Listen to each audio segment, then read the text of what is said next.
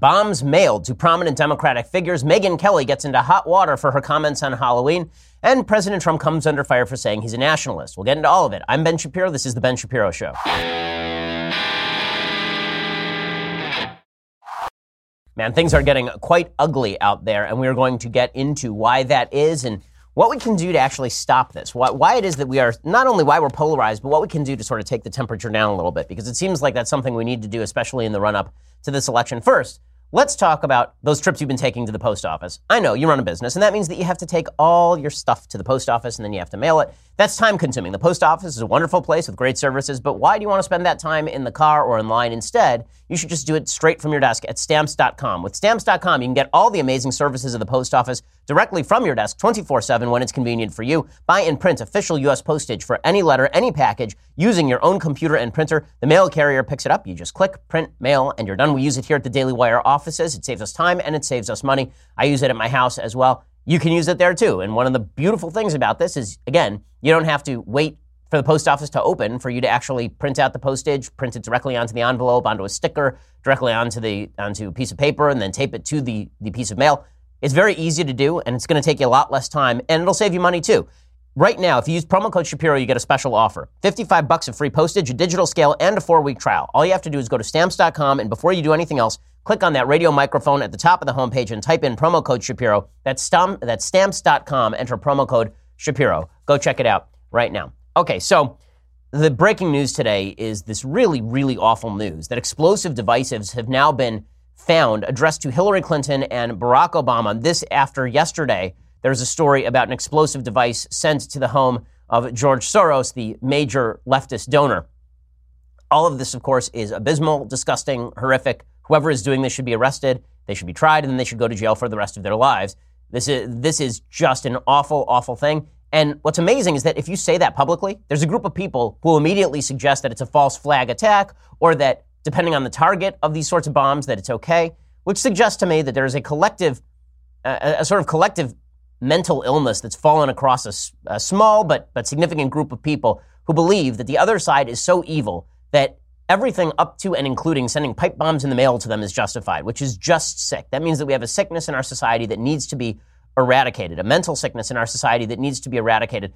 Here's the story from ABC News. Explosive devices addressed to Hillary Clinton's home and the house of former President Barack Obama were intercepted. The Time Warner Center that is home to CNN in New York City was evacuated after a suspicious package that apparently looks like a pipe bomb was sent there. A suspicious package was also received at the New York City office of Governor Andrew Cuomo, sources told ABC News, which should narrow it down a little bit. It sounds like this is probably somebody from New York State if they're sending it to Andrew Cuomo, as opposed to, say, Governor Jerry Brown in California. Investigators are working to determine whether the two devices addressed to Clinton and Obama are connected to a pipe bomb found earlier this week in the home of mailbox of billionaire George Soros near where the Clintons live in Chappaqua, New York. The preliminary belief is that all three devices are of similar pipe bomb-style construction. Now, the immediate jump by folks on the left was to suggest that this was a right-winger who hates left-wingers and has been inspired by President Trump.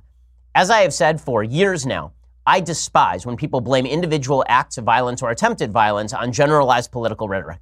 Unless you are actively calling for violence and someone takes you up on that offer, you're not responsible for the violent actions of people who take you to the ultimate extreme in terms of violence. So, for example, when a Bernie Sanders supporter went and shot up a congressional baseball game and nearly killed the House Majority Whip, and the media covered it for all of 15 minutes, I didn't blame Bernie Sanders because that wasn't Bernie Sanders' fault. When a kind of fringe member of Black Lives Matter shot up police officers in Dallas a couple of years ago, right after Barack Obama had made speeches condemning police officers as broadly racist, I didn't say that was Barack Obama's fault. It wasn't Barack Obama's fault. It was an act of evil on the part of a person who was actually evil or mentally ill or both.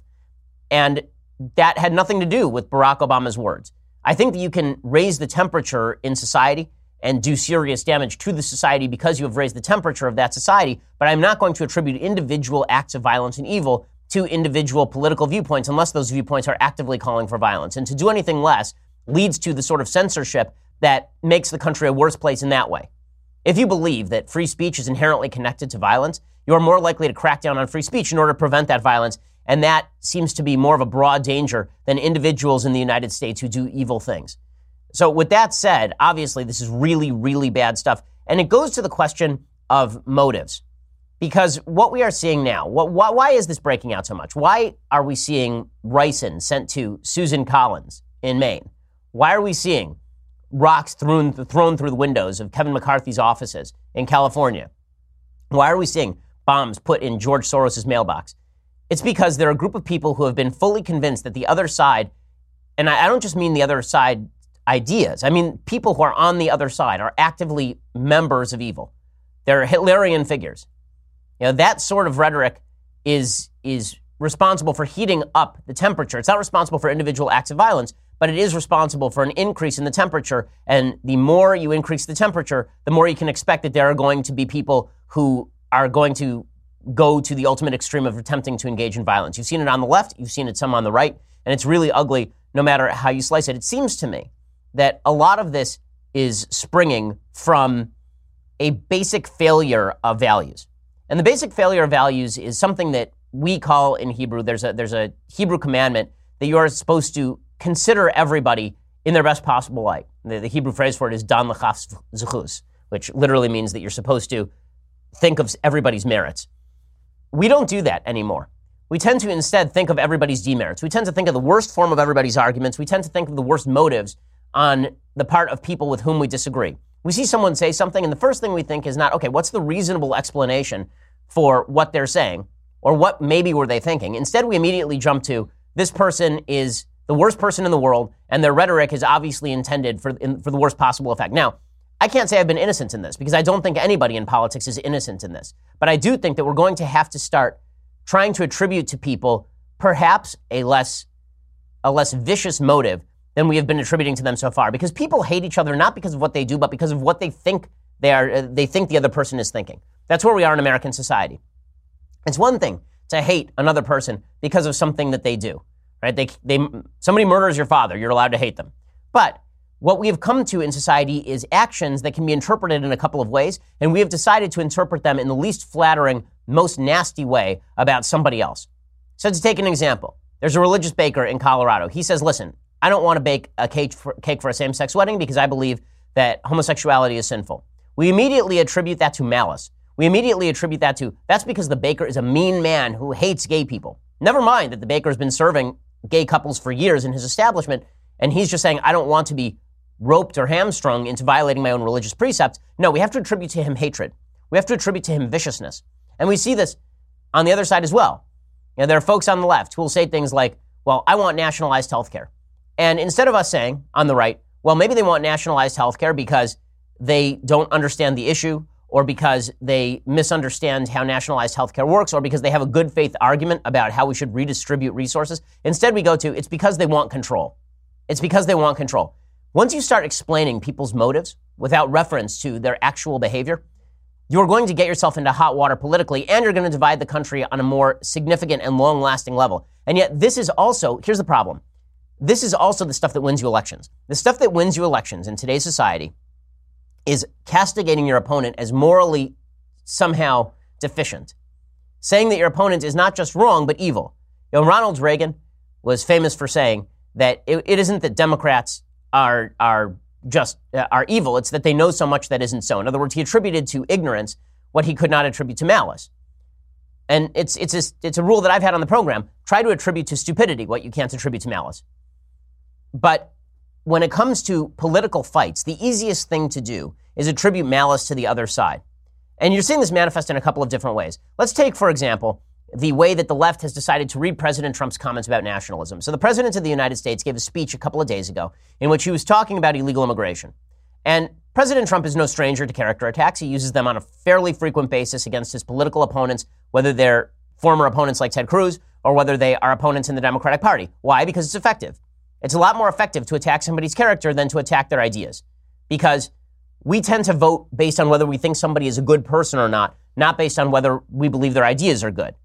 See, evaluating ideas takes time and effort. Evaluating ideas requires you to actually sit there and determine whether you think that the evidence is there to support a particular idea. But evaluating a human being, you can do like that. And science tends to show that that's exactly how we deal with other human beings in our daily life and in politics more broadly.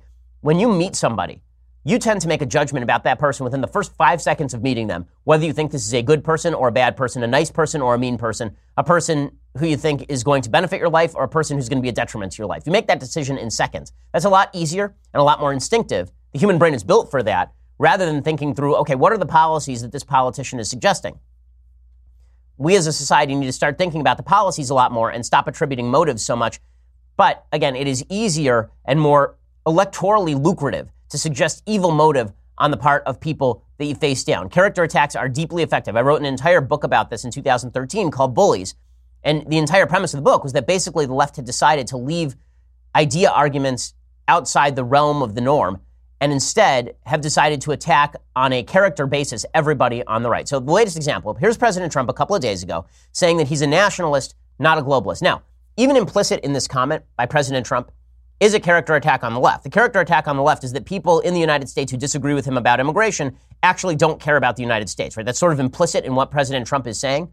But the real point that he's making is that his priorities are the protection of the American people above all else, and other priorities, such as, for example, kindness or human rights, those take second priority to protection of the nation's borders.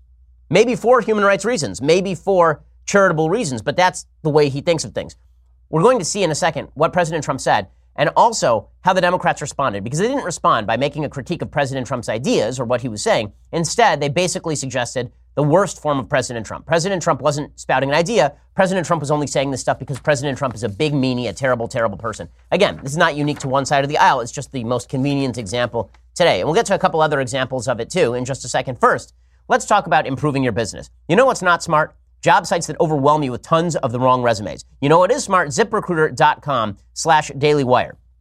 Unlike other job sites, ZipRecruiter doesn't wait for candidates to find you. ZipRecruiter finds them for you. Its powerful matching technology scans thousands of resumes. It identifies people with the right skills, education, and experience for your job, and then actively invites them to apply. So you get qualified candidates fast. There's no more sorting through the wrong resumes, no more waiting for the right candidates to apply. ZipRecruiter is rated the #1 employment seeking site by employers in the United States. That comes from hiring sites on Trustpilot with over 1,000 reviews. Right now, my listeners can get a special deal. You can try ZipRecruiter for free at ZipRecruiter.com/dailywire. That's ZipRecruiter.com/dailywire. Again, ZipRecruiter.com/dailywire. ZipRecruiter is indeed the smartest way to hire if we decide that employees at this company, say for example, young employees who don't know old songs and thus make everyone feel incredibly old at this company. Let's say that we decide, you know what, we've had enough of them. We decide to replace them. ZipRecruiter is what we'll use. ZipRecruiter.com/dailywire. No, that wasn't a passive-aggressive reference to Colton Haas, our young reporter who didn't know the song No Scrubs. It wasn't that at all. ZipRecruiter.com/dailywire to try it for free. ZipRecruiter is indeed the smartest way to hire. Okay, so here's President Trump talking about nationalism. And then we'll look at the Democratic response, because this is driving up the temperature. Again, it's not unique to one side. I keep repeating that because I think it's important. I think it's important, especially in light of the fact that somebody obviously is sending bombs to Democrats. Okay, Democrats have been engaged in mob violence, and now some crazy person, or evil person, or both, is sending bombs to Democrats in the mail. So obviously the temperature has risen on both sides. And by the way, there are studies that show this. There's a chart I talked about on this program, I think a couple of weeks ago, when we were in Memphis, that showed the level of hatred within each party for the other party has been rising consistently for years, but it has skyrocketed among Republicans. And in any case, here's President Trump talking about nationalism. Then you're going to see the sort of failure of that Jewish principle I was talking about, Dan Lekaf Zechus, the idea of trying to think of people in the best possible light. You're going to see how Democrats respond that violates that precept. Here's President Trump. A globalist is a person that wants the globe to do well, frankly, not caring about our country so much. And you know what? We can't have that. You know, they have a word. It sort of became old-fashioned. It's called a nationalist. And I say, really, we're not supposed to use that word. You know what I am? I'm a nationalist, okay? I'm a nationalist. Okay, so you can hear the sort of implicit character attack President Trump is leveling at folks on the left there. But he is not actually saying something racist. He's not saying something sexist or bigoted here. He's saying that some people have a priority, which is to uplift places in the world that are not the United States. That's not my priority. Now, you can say that President Trump is strawmanning his opposition. I think that's a fair critique. You can say that President Trump is maligning his opposition in an unfair way. Fair, but that's not how Democrats reacted. The way Democrats reacted was by doubling down on the maligning. So they say that when President Trump says nationalist, what he really means is that he is a racist. So here is Joe Biden. Remember, Joe Biden, that guy who's at John McCain's funeral calling for a new, better politics? Joe Biden, the guy who said that John McCain and I, we got along, we were best friends because we never questioned one another's motives. Here is Joe Biden at a rally last night suggesting that Donald Trump is like George Wallace, an actual segregationist, who, by the way, was a Democrat and therefore is probably closer to Joe Biden than to Donald Trump. In any case, here is Joe Biden saying that Trump is like George Wallace thanks to the nationalism comments. No president has ever led by fear. Not Lincoln, not Roosevelt, not Kennedy, not Reagan. This president is more like George Wallace than George Washington. Okay, I mean, that is about as vile a statement you can make about another human being as is possible. And this is a guy who says that he wants a new kind of politics, and then he maligns the president of the United States as George Wallace, an active segregationist. It's an amazing statement, but again, not unexpected from Joe Biden, a man who suggested that Mitt Romney, the most milquetoast candidate in American history, wanted to put black people back in chains during the 2012 campaign. These sort of character attacks have been happening since long before Trump, and they continue unabated on the part of people on both sides, but the left really has ramped it up. There's no question that the left has ramped it up. I think the right has ramped it up in reactionary response. Here's more evidence of that. So Mazie Hirono, senator from Hawaii, when President Trump says that he's a nationalist, she says maybe it's because he's a white supremacist or an anti-Semite. We should stop giving him the benefit of the doubt that he doesn't understand what he means when he refers to nationalists or any of these other terms. These are not just dog whistles, but it's bullhorns. It's racism. It's basically, for many people, it's anti-Semitic. It's white supremacy. He knows very well what he's talking about, even if he professes otherwise. Okay, Mazie, my antenna is pretty high up there for anti-Semitism. When the president says nationalism, I'm not hearing Nazi. Okay, when the president says nationalism, that is not what he is saying. He is saying that he prioritizes the United States' border security over the human rights of people trying to make their way across that border. You may disagree with that, but there is no way that that has anything to do with racism or anti-Semitism. But this became the actual talking point across the left yesterday. Jim Acosta of CNN. And ladies, find you somebody who loves you like Jim Acosta loves him some Jim Acosta. Here is Jim Acosta saying, well, maybe when President Trump says nationalist, he means white nationalist. Okay, or maybe when Jim Acosta says stuff, I just think that he's an idiot. Here's Jim Acosta. When you're demonizing Middle Easterners and making the suggestion that they're terrorists and so on in that caravan without offering any proof, and then calling yourself a nationalist in front of thousands and thousands of people, I don't think it's a stretch for a lot of Americans out there to wonder whether or not the president is secretly considering himself a white nationalist. So much objective journalisming there from Jim Acosta. I don't think it's any wonder that people ask whether the president is a Nazi when he says things like we should protect our border and nationalism.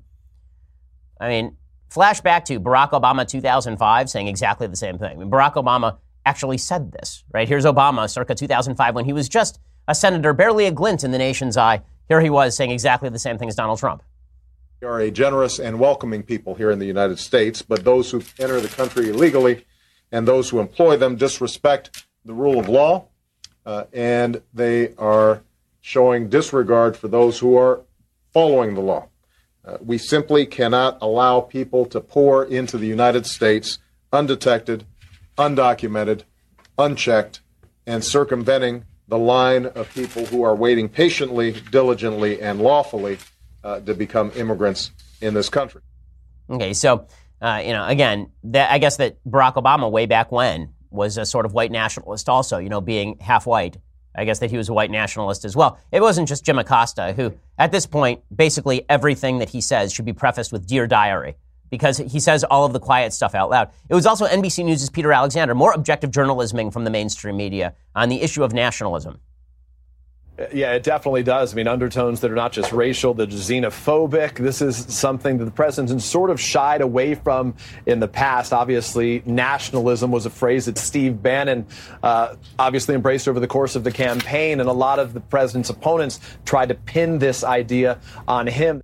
Now, listen, I'm somebody who's said that I prefer patriotism to nationalism. I don't think that nationalism alone is enough. I think there are ties that bind us, ties of history, ties of culture, but What actually makes the United States is the root idea embedded in the Declaration of Independence and the Constitution and backed by 2,000 years of Judeo-Christian history, or rather 3,000 years of Judeo-Christian history. Right? That's what makes the United States, is the idea of classical liberalism combined with cultural conservatism. Right? That's what makes the United States unique.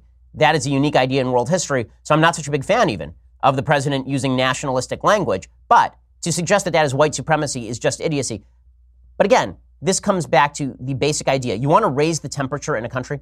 You want to raise the hackles of people on the other side? All you have to do is just question motives day in and day out. And that's what we are now in the business of doing. And again, I want to work on this myself. Every time I give some sort of values advice, I try to think about how often I violate those values. I would imagine I do it fairly often. I want to work on it myself. I think we all should work on it because the truth is that in a country where we agree on 90% of our values, we really do, I think, in the end, agree on 90% of our values, the only way you can divide us is by castigating people who disagree with you on the manifestation of those values as evil, nasty, bigoted, horrible people. By the way, this is how you got Trump on the left. I mean, you want to know how you got Trump? This is how you got Trump. By castigating folks in the middle of the country as deplorable, bitter clingers for 10 years. And then they said, you know what, screw you. We don't like you either. That's how you got this situation. That's pretty much American politics in a nutshell. I'm going to show you another example of that came out of a weird place yesterday. Megyn Kelly got herself into hot water over on NBC. And I think there are some illustrative lessons to be learned there. But first, let's talk about your Second Amendment rights. So the Second Amendment is obviously designed in order to protect those key rights in the Bill of Rights. And like many of you, I am a gun owner. Depending on the state you live in and the concealed carry laws, maybe you want to protect your family when you go out. Maybe you don't live in a crappy state like California and you actually have the capacity to concealed carry. Well, that's why you're going to need a great holster to properly hold your gun. And you're a law-abiding citizen, you want to keep your fellow citizens safe? Concealed carry is a wonderful thing. G-Code creates handcrafted holsters made right here in the United States. Not just run-of-the-mill, prepackaged, molded holsters. We're talking about holsters that are made by military veterans, meticulous about quality, innovation, and workmanship. Every holster G-Code makes is quality checked at 4 different stages of the process. They are test fitted with an actual firearm to ensure proper fit and function. You're not just getting something that was made in a foreign country off a production line. This stuff was made by military vets. Okay, the owners of G-Code are military veterans. They're committed to excellence in everything they do, and it's the only holster you're ever going to want. Whether you're military, law enforcement, or a civilian, G-Code has a holster just right for you. Every G-Code product is designed for real-world use. No fluff, no hype, just great performance. Learn more. Order online at range5.com. That's range, the number 5.com, range5.com, and use promo code BEN for 15% off. Go check it out right now. Use promo code BEN for 15% off. Alrighty, so there's a big controversy that broke out yesterday over Megyn Kelly. Now, full disclosure, I'm friends with Megyn Kelly. I think that Megyn Kelly is a really nice lady. I used to be a regular guest on her Fox News show when she was on Fox News, and I wish her nothing but the best. Megyn got herself into hot water because she was on yesterday on NBC News, and they were doing soft stuff. And what was the soft stuff they were doing? It was the NBC morning show. Well, the soft stuff that they were doing was they were talking about Halloween costumes. Well, this always gets into dicey areas because as soon as you start talking about limits on Halloween costumes and what should be allowed and what shouldn't be allowed, people get very easily offended by Halloween costumes to the point where people on the left have been suggesting in recent years that white girls shouldn't be able to dress up as Moana for Halloween. And we talked about it last Halloween. It's just idiocy. It's just idiocy. My daughter is going to dress up as any Disney princess she chooses.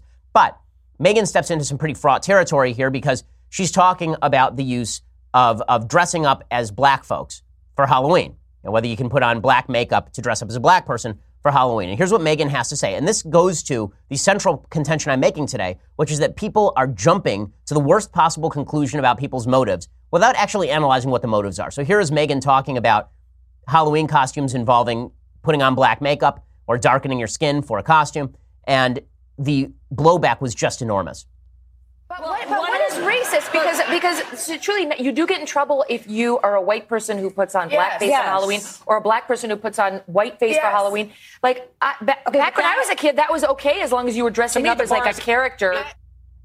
Okay, so she got in all sorts of trouble because she said when I was a kid, it was okay to dress up as like Diana Ross. Like I was a big Diana Ross fan, and in my neighborhood, if somebody darkened their skin to look like Diana Ross, because if you just put on a fright wig, to look like Diana Ross, people still didn't know who you were, so you darkened your skin or whatever. So people went nuts over this. This is Megyn Kelly being ignorant and bigoted and racist. And so Megyn Kelly actually had to issue an apology. Here's what she said. Dear friends and teammates, one of the wonderful things about my job is that I get the chance to express and hear a lot of opinions. Today is one of those days where listening carefully to other points of view, including from friends and colleagues, is leading me to rethink my own views. When we had the roundtable discussion earlier today about the controversy of making your face look like a different race as part of a Halloween costume, I suggested that this seemed okay if done as part of this holiday where people have the chance to make themselves look like others. The iconic Diana Ross came up as an example. To me, I thought, why would it be controversial for someone dressing up as Diana Ross to make herself look like this amazing woman as a way of honoring and respecting her? I realize now that such behavior is indeed wrong, and I am sorry. The history of blackface in our culture is abhorrent, the wound's too deep. I've never been a PC kind of person, but I understand that we do need to be more sensitive in this day and age, particularly on race and ethnicity issues, which, far from being healed, have been exacerbated in our politics over the past year. This is a time for more understanding, love, sensitivity, and honor, and I want to be part of that. I look forward to continuing that discussion. I'm honored to work with all of you every day. Megyn. So I think that her apology is perfectly appropriate, by the way, but the outsized reaction to original comments is pretty astonishing. So here was Kirsten Powers, who supposedly is in favor of people saying what they want, freedom of speech. Here's what she tweeted. Dear white people who are upset that you can't dress up as another race or culture for Halloween, your feelings don't matter. The only feelings that matter are those who feel disrespected or mocked by you appropriating their culture for entertainment. Show some common decency. So basically, the feelings of people who are non-white matter more than the feelings of people who are white. Now, I think that there is some actual nuance to this issue. Here is the nuance to this issue. Blackface has a long, terrible history in the United States. Okay, people actually dressing up as black folks in order to mock them was something that happened on a frequent basis all the way up till the 1950s and 1960s in the United States. And you can go back and you can watch old videos on YouTube of people dressing up, making their faces black and giving themselves big lips in really, really racist fashion, and then singing mammy songs in order to mock black folks. And it's very much the same thing as in anti-Semitic cultures for centuries, where people would put on a hook nose and they'd put on a fake belly and curly side locks, and then they would suggest that they were Jewish, right? I mean, it's the same sort of thing. Like, dressing up as a culture to mock that culture is disgusting, unacceptable, actually racist. Now, is that what Megyn Kelly was suggesting? This is where we get into the issue of assuming people's motives. Here's my opinion on people darkening their face for costumes like this. I agree that it's inappropriate specifically because of the past, and I think that it is fair for people to look at this sort of thing and be sensitive about it. But I think it would also be worthwhile to recognize there is a difference between being ignorant/racially insensitive and being racist. Nowhere was Megyn Kelly suggesting that black people should be mocked. Nowhere was Megyn Kelly suggesting that black people are inferior in any way. In fact, what Megyn Kelly was suggesting is that maybe white people want to dress up as some famous black people because they admire those famous black people. That is not the same thing as people dressing up in blackface. Now, again, that doesn't mean that it's okay to go to a frat party dressed as a black person with black makeup on. Right? That's insensitive. And you should take into account black people's feelings about historic use of this sort of costuming for mockery. But I also think there's a difference between even a frat boy going to a party and a little girl who decides that she wants to dress up as Michelle Obama, and so she puts on dark makeup. Because I think that you can pretty easily tell the difference in motives. The attempt to misattribute motives in our society is really gross. Megyn Kelly is not a racist, and Megyn Kelly was not attempting to be racist by that statement. At best, at worst, Megyn Kelly was being ignorant of the history of blackface and the impact it still has on black folks in the United States. That's at worst. Okay, but there is no way that Megyn Kelly was actually suggesting it's okay to mock black people. That is not what was happening here. And yet, here is CNN's Don Lemon suggesting that Megyn Kelly actually is a racist because there's never been a time when blackface was acceptable. First of all, he doesn't know where she lived. He doesn't know what kind of parties she went to. Like, Don Lemon doesn't know that. So if his suggestion is that Megyn Kelly was a racist when she was 7 years old because she dressed up as Diana Ross and blackened her face for it, I would suggest that Don Lemon doesn't really know what he's talking about. He may know what he's talking about historically with regard to blackface, but again, there's a difference between darkening your face for a costume to praise an African-American person and darkening your face to mock African-American people. And again, I've said several times in the segment, I still don't think that you should do it to praise African-American people specifically because there are too many black folks who are going to look at that and say, well, maybe you're mocking me. Maybe the real reason you're doing that is because you're mocking me. So out of sensitivity, you shouldn't do that. But the attempt to immediately attribute the worst available motive to Megyn Kelly is really telling, and it says something about the nastiness of our politics right now. Megan is 47 years old. She's our age. There has never been a time in her 47 years that blackface has been acceptable. There were all white people on that panel. There were no African Americans, no people of color there to say, hey, Megan, not cool. Okay, so this is really, really absurd. You know, again, taking blackface seriously is fine, but misattributing motives is not. I'll give you an example. You want to know how we should deal with these issues? Really, how we should deal with these issues? The same way that Jamie Foxx deals with these issues. So Jamie Foxx is obviously an incredibly prominent black man in the United States, has made lots of money as a musician, as an actor, very talented guy. He's very close friends with Robert Downey Jr. A few years ago, he did a podcast with Joe Rogan. And in the middle of this podcast, the question of Robert Downey Jr. actually putting on blackface for the movie Tropic Thunder came up. Robert Downey Jr. was nominated for a Best Supporting Actor Oscar. There is no way, by the way, that when was Tropic Thunder made? Maybe 10 years ago? 8 years ago? Maybe 8 years ago. In any case, there is no way that movie gets made even today because of the great sensitivity around identity politics. But here is Jamie Foxx's perfectly decent explanation of Robert Downey Jr. and how he feels about all of this. People have to understand where it comes from. There are real people out there that really mean you harm. Like outside of us. I mean, there's some real people who really don't like you. Whatever you are, whether you're black, you're white, you're straight, you're gay, whatever it is. There's some people who really don't like. We're the entertainment. And it's easy. We're easy targets. Okay, so when Jamie Foxx suggests you have to know where it's coming from, there are some people who are bad out there who don't like you, but Robert Downey Jr. is not one of those people. Why don't we start thinking of each other as people who probably could be friends if we would stop treating each other like garbage? Okay, Megyn Kelly is not going to a party dressed in blackface to mock black people. And it is kind of amazing how certain people get away with this sort of stuff because everybody assumes the best motives on their part. So, for example, Tom Hanks in 2004 was at a fundraiser. And at that fundraiser, there was a comedian who got up. His name was Glenn Frey. And he was actually making jokes while wearing blackface, right? He was actually darkened his face, and he was wearing a fright wig. And Tom Hanks was cool with that. Okay, the controversy lasted about 5 minutes because Tom Hanks said, listen, that never should have happened. It was inappropriate. I don't know what was going on there. I understand people were offended. And everybody said, right, Tom Hanks isn't a racist. We know he didn't mean to mock black people. We know that he's not interested in somehow hurting black people. And everybody got on with their lives. But because we are interested right now in what can we pin people to the wall over, that makes for the worst available country, the worst version of ourselves. And that has to stop, whether we're talking about Megyn Kelly or whether we're talking about President Trump or whether we're talking about the attempt to nail people on the other side of the aisle in reverse.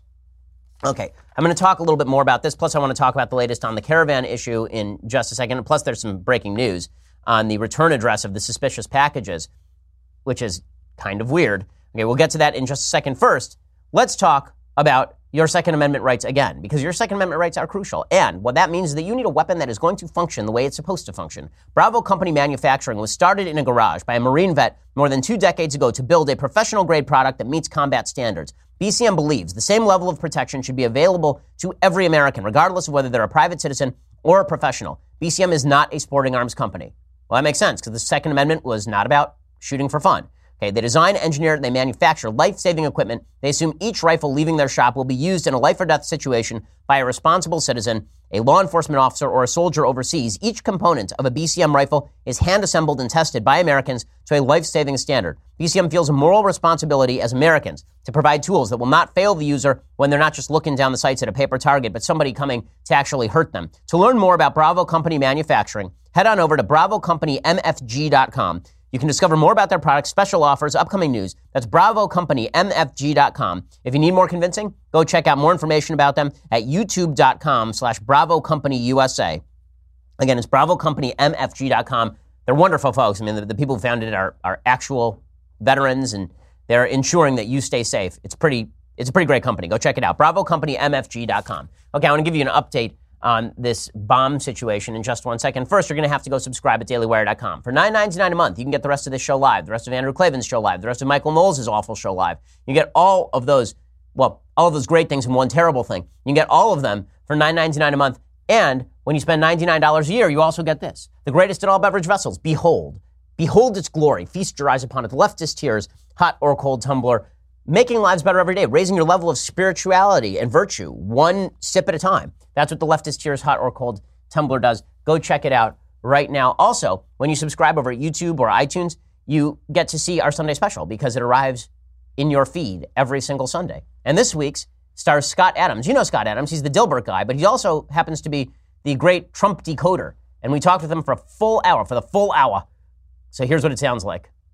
Hi, I'm Scott Adams. You can see me on The Ben Shapiro Show, Sunday special, where I'll be talking about my book, Win Bigly, and persuasion, and President Trump, and are we in a simulation? All kinds of fun stuff. It did get pretty wild, so you're going to want to listen to that one. Go check it out right now. We are the largest, fastest growing conservative podcast in the nation.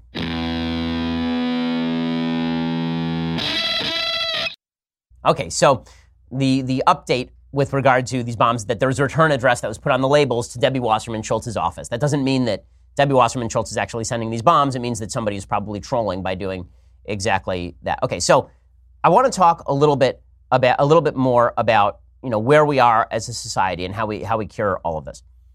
Again, we need to start with the premise that the people that we are talking about generally do not have harm in mind, that their goal is not to destroy us in any way. If we figure that, then we can have normal elections, yes, fraught, heated elections, but we're not going to be trying to kill each other. Because we can assume that most people in the United States grew up in with the same value system we did. And they did. I mean, the reality is that we all grew up in the same milieu. Our values are not all that different. Even the most right-wing members of the United States and the most left-wing members of the United States theoretically agree on certain basic values like freedom of speech and treating each other compassionately and decently.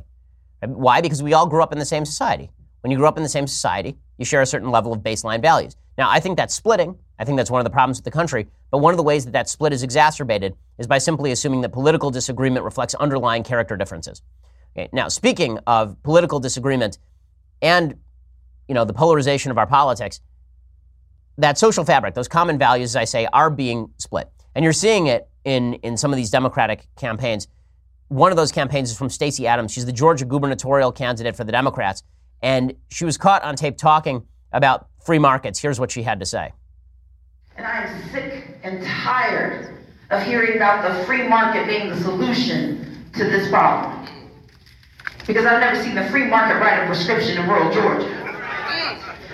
Never seen the free market show up to give someone metformin so they can have a little bit of control of their diabetes before it turns into an amputation of their... Stacey Abrams, if you can't hear her, she's saying that the free market has never solved any problems in the medical field, which is obviously untrue. These are baseline root issues in American politics. Do I think Stacey Abrams is therefore lacking in character? No, I don't.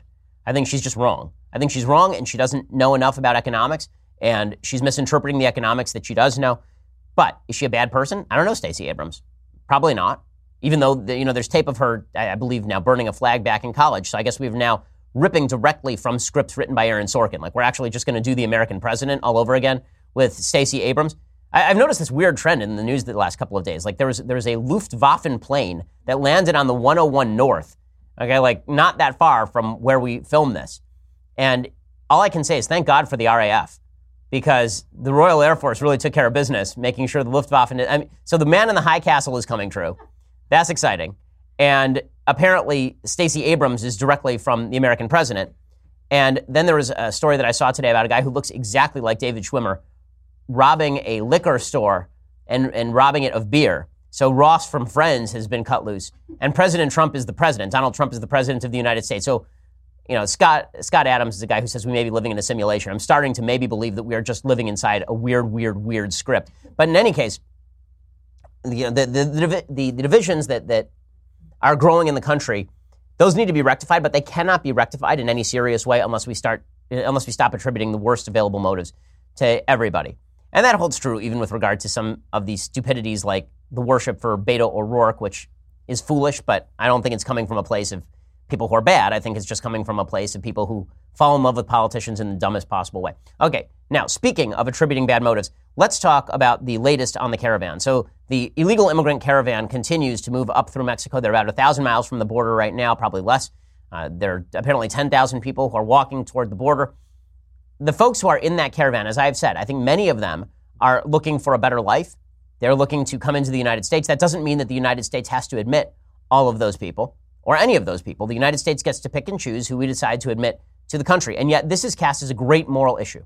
That if you believe that America should secure its border, this means that you are racist and nasty and bigoted and terrible. And if you believe that people should be admitted to the country because they need a better place to live, then this is because you don't care about America's interests. The truth is that people who believe in free flow of immigration, even free flow of illegal immigration, generally they believe that that makes the country better because on a moral level, we have to uphold certain charitable instincts. I disagree with that assessment, but that's where that's coming from. And for people who say we have to secure our border, that is also coming from a good place. It's coming from the idea that any country that wishes to preserve its strength so that it can help other people has to have limits on who gets to enter the country. So again, there's a way to explain this debate in which we examine everybody's best motives. It's hard to do that in a polarized political environment. So President Trump, he had said about this illegal immigrant caravan that there were random Middle Easterners in the middle of it and criminals in the middle of it. It turns out there may be criminals. I'd be shocked if there are not criminals in the middle of it. People have been convicted of crimes and deported who are now trying to come back in. There's no evidence of random Middle Easterners, and he was asked about it. Here was his statement in response. If they intercept, they're in the caravan. Well, they could very well be. But there's no proof. There's no proof of anything. But they could very well be. Okay, there could very well be is not a good answer to an accusation that you made about people who are trying to come into the United States. Again, that is a political tactic by the president in order to get people to talk about the incipient criminality of the folks who are in that march. But it's another way of polarizing politics. This is why I've said both right and left are responsible for what's happening right now in the country. I'm not going to pretend that this exists only on one side for my own political purposes. I just don't think that's honest. At the same time, you see the response to that, which is Jorge Ramos, who says, there are no Middle Easterners in this caravan. And Tucker's like, Tucker Carlson, who's interviewing him, is like, well, there are still criminals in that caravan. And Jorge Ramos says, right, but there are no Middle Easterners. It's like, well, now you're deliberately missing the point in order to castigate the other side as racist. First of all, I spent 2 days with these refugees, and I have not seen a single person from the Middle East. That's a lie. And I think, Tucker, you have to tell the truth to your audience, and you have to make sure that people are not lying about this caravan, because the people from the Middle East are not part of this caravan. But what are you? Let me this out. Stupidity on one side drives stupidity on the other. When the president says they're Middle Easterners without evidence who are part of the caravan, and the left says, well, there are no Middle Easterners, that means the caravan's good. This is not the central argument in any way, shape, or form, obviously. The central argument about the caravan is whether the United States ought to have borders that are protected or whether the United States is obligated by morality and decency and international law to let people freely cross the border. Making that latter case is Tom Perez, who's the head of the DNC. And this gets down to the root of the issue. And this is where Americans really should be deciding the issue, not on the basis of stupidities about Middle Easterners in a caravan, but on the basis of what are the values we wish to uphold as a country and how do we protect the country best. Here's Tom Perez giving the wrong answer to Jake Tapper on CNN.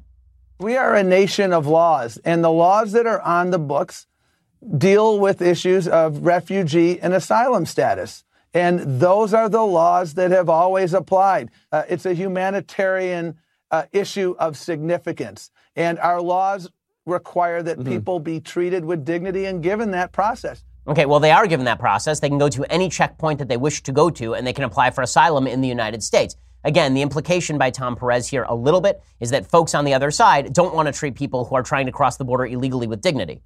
That is inherently untrue.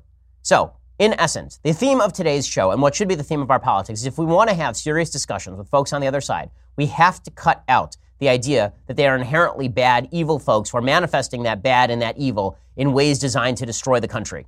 If we actually believe that, then we are 5 minutes from civil war. If we actually believe that the other side is Hitler, then we are justified in trying to kill Hitler. So all this has to stop. All this has to stop. And if we don't stop it, then things are going to get a lot worse before they get any better. Okay, time for some things I like and then some things that I hate. And then we'll do a psalm, a bit of an uplifting psalm. So things I like today. I was listening to some of my favorite music last night. I've recommended the music of Ralph Vaughan Williams before, one of the great British composers. He wrote probably my favorite piece of music ever, Fantasia on a Theme by Thomas Tallis, which I've recommended on the show before. He also wrote a Fantasia on Greensleeves that is just fantastic. He wrote a beautiful piece for violin called The Lark Ascending. It's a difficult piece. I mean, I play it a little bit, but it's a difficult piece. This is a recording with Iona Brown on violin, with Neville Mariner and the Academy of St. Martin in the fields. It's a beautiful piece and very effective.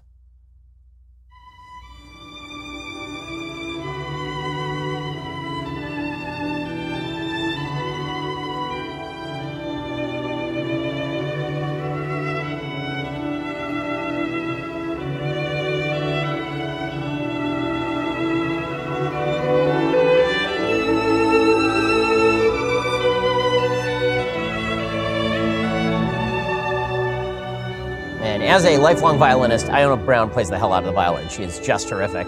So go check out this recording. It's quite beautiful. It's on a CD with all of the pieces I just mentioned.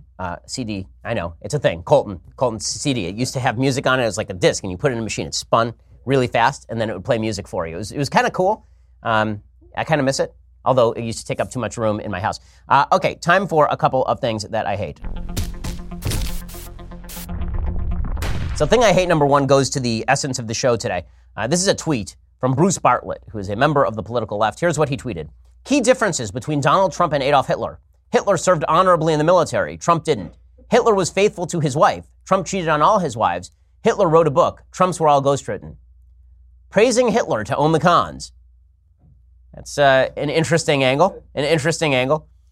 First off, Adolf Hitler also killed 6 million people in a genocide and 11 million people total in mass murders, leaving aside the number of people who died overall in World War II. So there was that. That was kind of a key distinction. Also, Hitler had a mustache. But I mean, if we're just going to talk about like differences, I love this. I love when he says Hitler was faithful to his wife. He was married to Eva Braun for 24 hours before they killed themselves. So I mean, this is just also basic ignorance of history. He literally married her and then they committed suicide. So there was that. Also, I love this. Hitler wrote a book. That book was called Mein Kampf. It wasn't a good book. There were some problems with that book, Bruce. Trump's were all ghostwritten. You know who else had his books ghostwritten for him? John F. Kennedy. So if you're going to do Hitler wrote a book, Trump's were all ghostwritten, man, oh man. Yeah, I'm going to go with this is kind of crazy. Okay, other things that I hate. So the Pod Save America bros, who, as I've said before, I think that they do a good job at what they do. I think they're wrong about virtually everything, but they're very talented at what they do. And the folks over at Crooked Media, they were hosted on Stephen Colbert again. I think it's like the 4th or the 5th time they've been on Stephen Colbert's show. For all those folks who pretend that late night comedy is not politically influenced or biased, you're insane. Okay, I will give you a guess as to how many times, this is not about me, but it is about me. Let me hazard a guess. How many times have I ever been invited on a late night comedy show? Ever. The answer is 0. I've never, ever been invited on any late night comedy show. The only comedy show I've ever been invited on was Trevor Noah, and I insisted that if I were going to do an interview with Trevor Noah, it had to be live in front of the audience. I was not going to be taped and then cut apart the way they did to Jonah Goldberg when Jonah was on Trevor Noah's show. I was not going to do that. So, but the Pod Save America bros are on with Stephen Colbert specifically because Colbert is a far leftist. And what makes them newsworthy? I'm not sure. They've got a show on HBO. We had a show on Fox. Whatever. Here is Stephen Colbert with the Pod Save America bros basically doing Get Out the Vote for Democrats. How many times are we going to do this? All right? It doesn't matter what the early votes look like. It doesn't matter what the polls look like. We can lose everything. We lost everything 2 years ago. We can lose everything again. Oh, my God. Okay, and quick correction. I was on Bill Maher, so good for Bill Maher. Good for Bill Maher. That was the one example of a show I was actually invited on and that I went on because it was live. But Stephen Colbert is not on pay cable. Stephen Colbert is nightly. So the bias in the media is a very, very real thing. Okay, time for a quick psalm. So after all of that negativity, it's time for a little bit of uplift. So Psalm 10, we've been going through a psalm a week, more or less. We've been missing some weeks. But one of the things that I love about the Psalms, and the reason that they carry over time, the reason that they've been crucial to religious people's understanding of God for thousands of years, is because the Psalms don't sugarcoat things. They really don't. You know, for all the people who believe that religious people think that everything is hunky-dory, that we're living in this kind of fantasy world where everything is great and nothing bad ever happens, all you have to do is read the anguish that is implicit in the Psalms, and you know that King David and King Solomon and all the folks who are writing the Psalms, that the Psalms are deeply in tune with human anguish and need, right? Psalm 10 is an example of this. Starts, "Why, Lord, do you stand far off? Why do you hide yourselves in times of trouble?" It's a pretty harsh indictment of God, right? Where are you when things are rough? And we all feel like that. Religious people feel like that. That is the challenge of faith. I hate this kind of Ned Flanders approach by the secular left to religion, that everybody who's religious is actually just, everything's hunky-dory, everything's great. That's not how religious people feel about things at all. This is why it's so weird to folks who are religious when non-religious people say to them, well, you know, how can there be a God when bad things happen in the world? It's like, oh, you're the first person who thought of the question of theodicy. You're the first person in history who thought of that question. Now that you've said that bad things happen to children, I guess you defeated me. And this is legitimately an argument made by people who are secular all the time. Well, you know, if God is good, then why do bad things happen? I don't know. We have thousands of years of theology discussing this exact issue, and the final answer is basically that you aren't God. That's basically the answer. And that's not always a comforting answer. but it is a true answer, and it's a reality-based answer.